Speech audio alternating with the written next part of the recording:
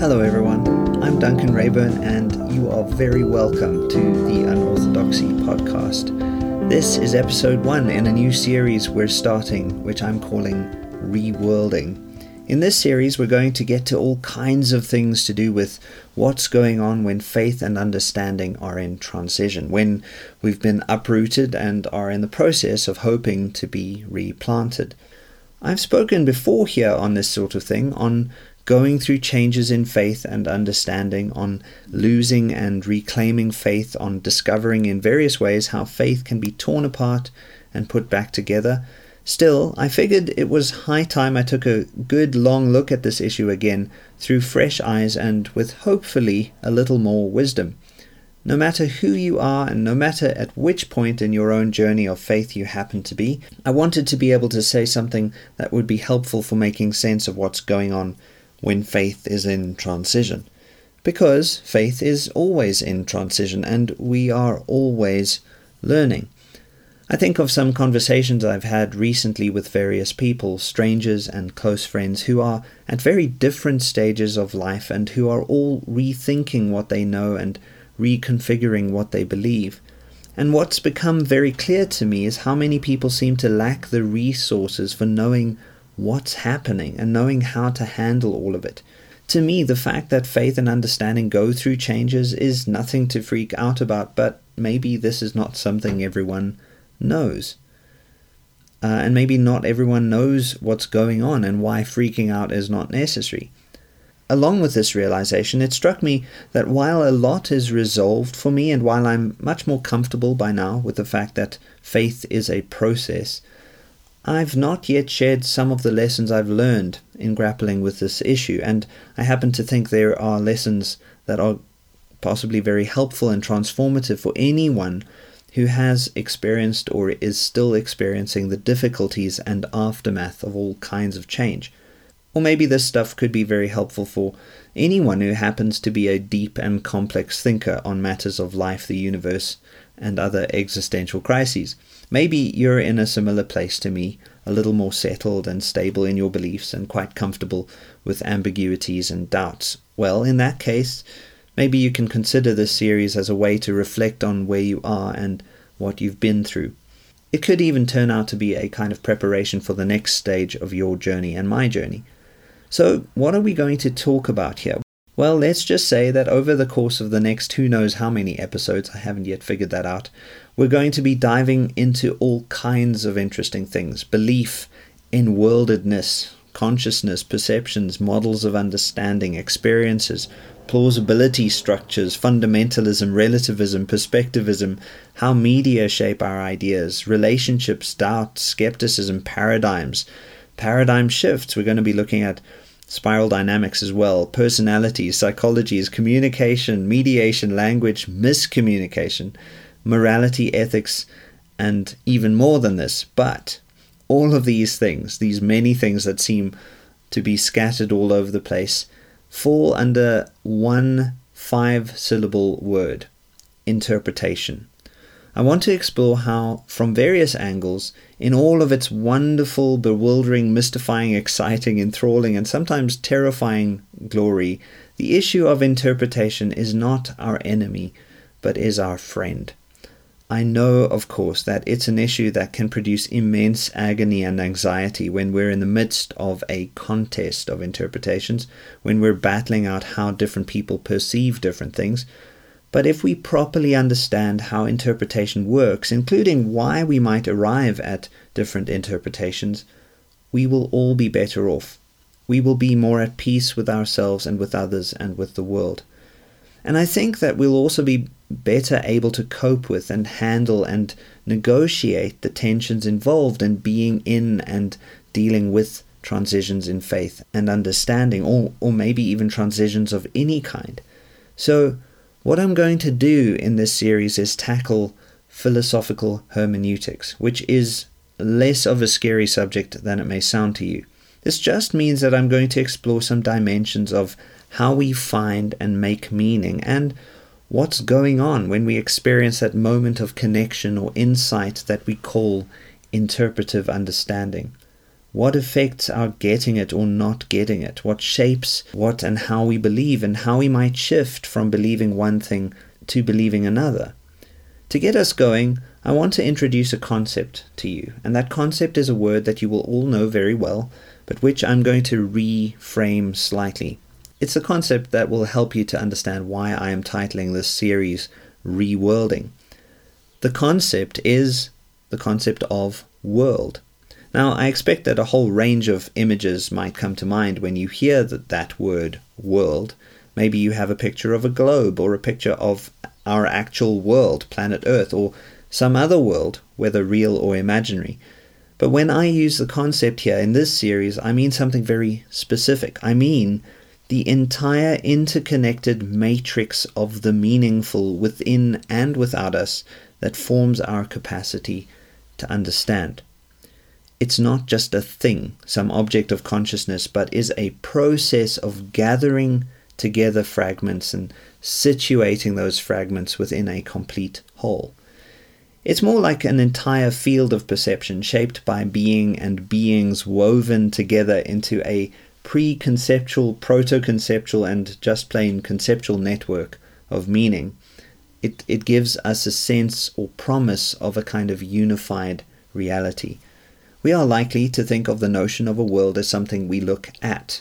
But when I use the word, most of what I mean is the world we look from. It's not so much the stuff of our materiality and our experience, lampshades, trees, roads, supermarkets, and the like, but is the general shape of our understanding as beings who live in the world. It's helpful to think of the concept of a world as a verb rather than as a noun. To live in the literal, physical, objective world is to world it and to be worlded by it. I do not just look at objects in the world, I look through them and with them. But there will be more on that idea as the series progresses. In other words, to live in the literal, physical, objective world is not so much about imposing our understanding on the world as it is about being given meaning and coherence within the world. We are worlded beings. We ourselves existing always in and from this worlding. We feel ourselves being put together when we are offered this world of meaning and coherence, which is to say, when we are worlded. We are gathered together into a deep and abiding sense of belonging to the world of meaning. We feel, in a very deep way, that wholeness is possible and that we are part of that whole even when we don't fully understand it and even when we feel very fragmented. When we are worlded, life is something lived from wholeness towards wholeness. Coherence is something we can find, even if it is a fragile thing that can be challenged and even taken from us. There are ways to be grounded and rooted even when alienation threatens. When others reflect this world of meaning back to us, and we find our sense of belonging confirmed, it's as if those threats of disturbance are kept at bay long enough for us to just relax into the comfort of the truth that we have come to know and love. We belong here in this world of meaning. And we should be wary of those things, ways of being and talking that rip our sense of belonging completely away from us. Although we should also be mindful that being too dismissive of such things can also be a problem. Most of the time, our sense of meaningful coherence is deeply and profoundly rooted in a sense of belonging.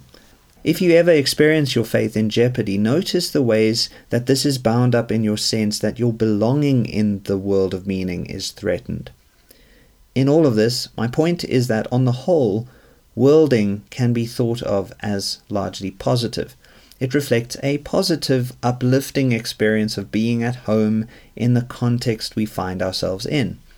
Worlding is about integrating us and our environments, giving us a frame from and within which we can paint the picture of our lives. Yes, we might be in a world that limits the frame in unhealthy ways, but the experience of being worlded is still mostly positive. Ultimately, though, for our enworldedness to be truly positive, our worlding also needs to make room for the negative, the flip side to the idea of worlding that we can call de-worlding. If the concept of a world, as I've described it, makes some sense, then this concept of de-worlding should be fairly intuitively understandable. De-worlding is when the world of meaning disintegrates, when the matrix of the meaningful through and from which we understand things is tested or attacked or compromised in some way. And when that happens, we too become destabilized and unsettled. Because we are worlded selves whose identity is bound up in our worlds, when coherence is lost, when the frame begins to disintegrate, the picture we have painted, the picture that is in some degree made up of our very selves, that picture disintegrates too. This can happen in various ways, and some of you know them well. Say someone you love dies, or a relationship that you thought would last falls apart, or a friendship you found support in is now filled with antagonisms. Because people are part of the world through which we find meaning, they are vital for our sense of groundedness. And so it's fair that when specific people are no longer there to be relied upon, whether for understandable or not so understandable reasons, we are de-worlded. Sometimes our de-worlding can happen when someone new enters the picture too. I can think of no more astonishing, wonderful thing than becoming and being a parent, but to say that parenting is not a consistent source of de-worlding is also to miss some of the point of it. The birth of a child is a cataclysm or an apocalypse. But there are less apocalyptic examples too. Let's say you've moved to a different place, gone to another church, or changed from one workplace to another. The experience of moving is a common one, and we can all relate to it. Maybe you're living in a different place, perhaps even a different country, and while the initial move may have been exciting or thrilling, you suddenly find yourself completely alone, stranded as if on a desert island, ill-equipped for this new world of meaning. The grass looked greener from where you used to be, but now you realize that you were never an isolated self, but have always been, by virtue of your humanity, a worlded self. And through various circumstances and for various reasons, you are no longer part of the world you came from. And then there's the example of undergoing a crisis of faith, or a transition of faith, which, as I've suggested, may be part of moving or even living in various worlds, which is something many of us have to cope with in this complex era we live in. Part of the trauma of this shifting faith is that it is part of being de-worlded in other ways. This can happen when you're reading a book of philosophy or theology, for instance, and it may suddenly dawn on you that the world inside the book makes more sense than the world you actually live in. One world, that of the book, collides with another, the world you live in, and you are, for a moment, or maybe much longer than a moment, de-worlded. In all of these examples, pay attention to the interplay of worlding and de-worlding. This is never just a matter of exchanging one set of beliefs for another, and it is never just a case of worlding being good and de-worlding being bad. It seems that both worlding and de-worlding are necessary for the work of life, which is the work of creation. To that work we can give the name re-worlding. You could think of all of this along the lines of the archetypal hero's journey that Joseph Campbell writes about. Every journey, every story in a way is about the same thing, a journey away from home and a journey back home. Think of Homer's Odyssey or Tolkien's The Hobbit or The Lord of the Rings. Every hero must leave his or her home base to seek the so-called elixir of life, which is located in the underworld. The hero must descend into hell, fight the dragon of de-worlding, and then return home transformed, having re-worlded himself or herself. And the hero needs to also be capable of re-worlding the world that he or she came from. We all go through this, no matter where we come from or who we are. This is archetypal because it is part of the universal human experience. The dialectic of worlding and de-worlding and the resultant re-worlding are things we should expect if we want to align ourselves with the universal story of humanity.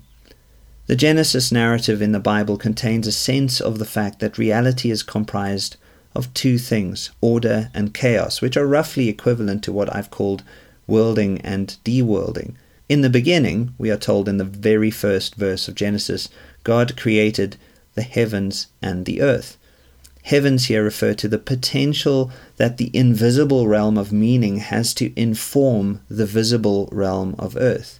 This potential needs to be actualized, however, because right at the start we are also told in the second verse of Genesis 1 that the earth was formless and void, which is to say, there was no world yet, even though the stuff that will comprise the world was there. There is no gestalt, there is just a cosmic mess. Heaven hasn't yet made earth intelligible. And then God speaks, "Let there be light." Maybe that's another way of saying, "Let there be clarity." It seems to me to be a statement about our phenomenological experience, when what was once in darkness shows itself or shines forth, as the word phanesthai, from where we get the word phenomenology, suggests. When God speaks light, what was dark, uninformed, unintelligible, yet to be worlded, still unworlded materiality gains form. It gains intelligibility and worldedness. As the creation narrative goes, God re-worlds that wildness and waste. As the creation narrative goes, it's in the dialectic of worlding and de-worlding that re-worlding can happen. God gives form to what is formless, and he fills the void. Later on, as the story goes, God makes humanity, this very strange combination of dirt and spirit. And he makes humanity in his own image. And this is a definite sign that humanity is meant to be the mediator between the heavens and the earth, the mediator between worlding and de-worlding. To be human is to be a re-worlder in a way. We're here to pull down heaven to inform earth, and we're here to lift up earth to reach into the heavens. This all goes on in the midst of a battle between the worlding and de-worlding that is part of the mandate of humanity, which we'll be confronted with throughout the rest of the biblical narrative. In the most ancient of texts, then, we have a kind of confirmation that both of these things will be part of life in the midst of our double-sided heavenly earthly reality. The deepening of meaning that is re-worlding is found in the tension between both.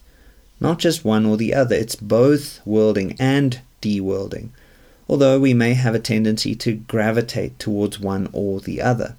Without the heavens there is no form, and without earth there is nothing there to be formed. Without heaven we are just stuff, bodies composed of randomly clumped together particles. Without earth we are ghosts, and our bodies are really just shells.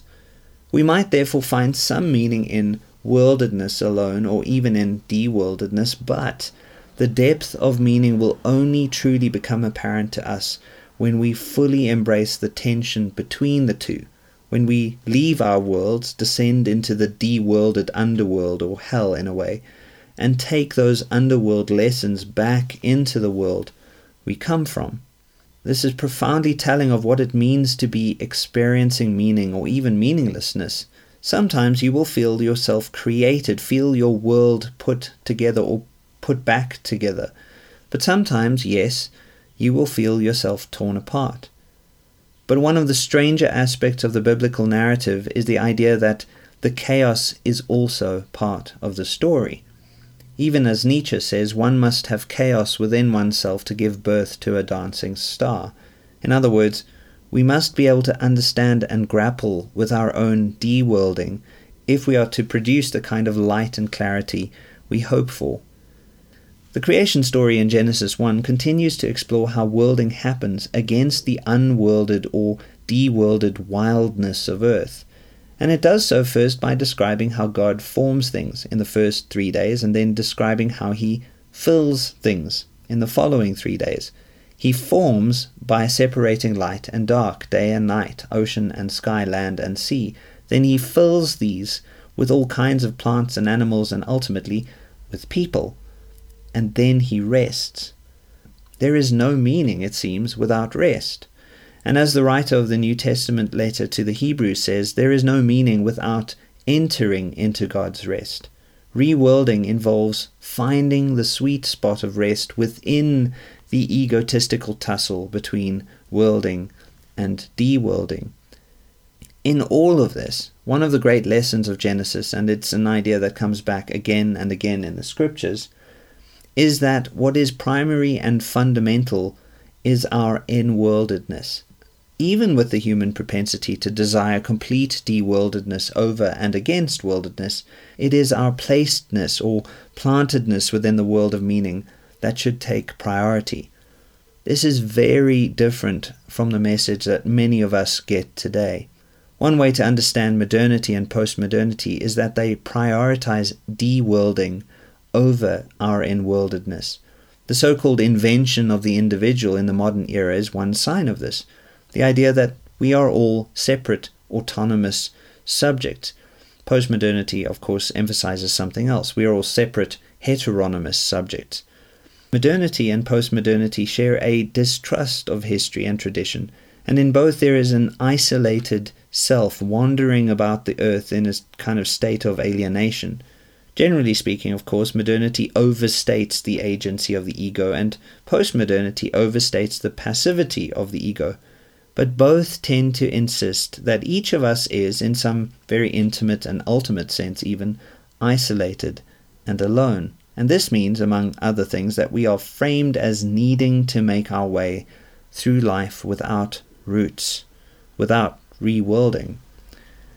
You can take almost anything in the world today and ask about how it relates to our inworldedness and our deworldedness. What you will discover is that there is a great deal in our world today that sets up a smaller world of meaning against a much larger and deeper world of meaning. Even in the way that people handle complex ethical problems, there is a tendency for people to view those problems in a kind of completely isolated fashion, as matters of some naive human autonomy or private rights at the expense of the social context of human agents and at the expense of the larger human story. If we don't acknowledge and live in accordance with our enworlded natures, we will perpetuate chaos instead of participating in the divine act of reworlding. This is not to say that deworlding is always wrong or bad or a sign of corruption, though. It is both inevitable and often necessary. We all fall short of the big picture simply by virtue of the fact that we are finite beings with finite understandings. But this de-worlding is also, in a manner of speaking, part of the world of meaning, and its significance for us will be misunderstood if we try to de-world our de-worlding. Our search should always be for the larger world of meaning, the deeper, wider, truer world of meaning within which we live and move and have our being. We will not be able to fully understand how we are shaped and changed if we refuse to acknowledge the role of where we come from and the necessity of finding our ways back home, of finding where we are going. We may want to start to look at the ways that our current home, our kind of current world of meaning, speaks of a larger home, of a heaven within which our earth exists. That faith will undergo change is a certainty, but to assume that it is merely a simple matter of rejecting one thing and embracing another is to profoundly misunderstand what is going on. But this is all something that needs more time to unpack, and it's my aim in this series to do exactly that. As I've already hinted, this process is suggested already in the earliest parts of the book of Genesis, and in fact, when you read the scriptures carefully and as a kind of sacramental icon, something profound starts to become apparent. The Bible itself not only predicts but supports and explains the vitality of having faith and understanding be in transition. The Bible offers us clues into who we are, what we are meant to be, and what it means to live towards greater wholeness and self-transcendence. Which is all to say, things are going to get interesting. And so I really hope you will join me for the journey. At times it's going to be tough because we are going to need to descend into the hell of de-worldedness, but the end, I think, should be quite redemptive. In the book of Revelation, Christ speaks these words as a reminder that the work of the transcendent divinity is always the work of creation. He says, "Behold, I am making all things new." If you stick around, maybe some of what I will say will clue you into how this making things new looks. In the end, we will all be reworlded. And clues to what that might look like are right here in the midst of our worlding and our deep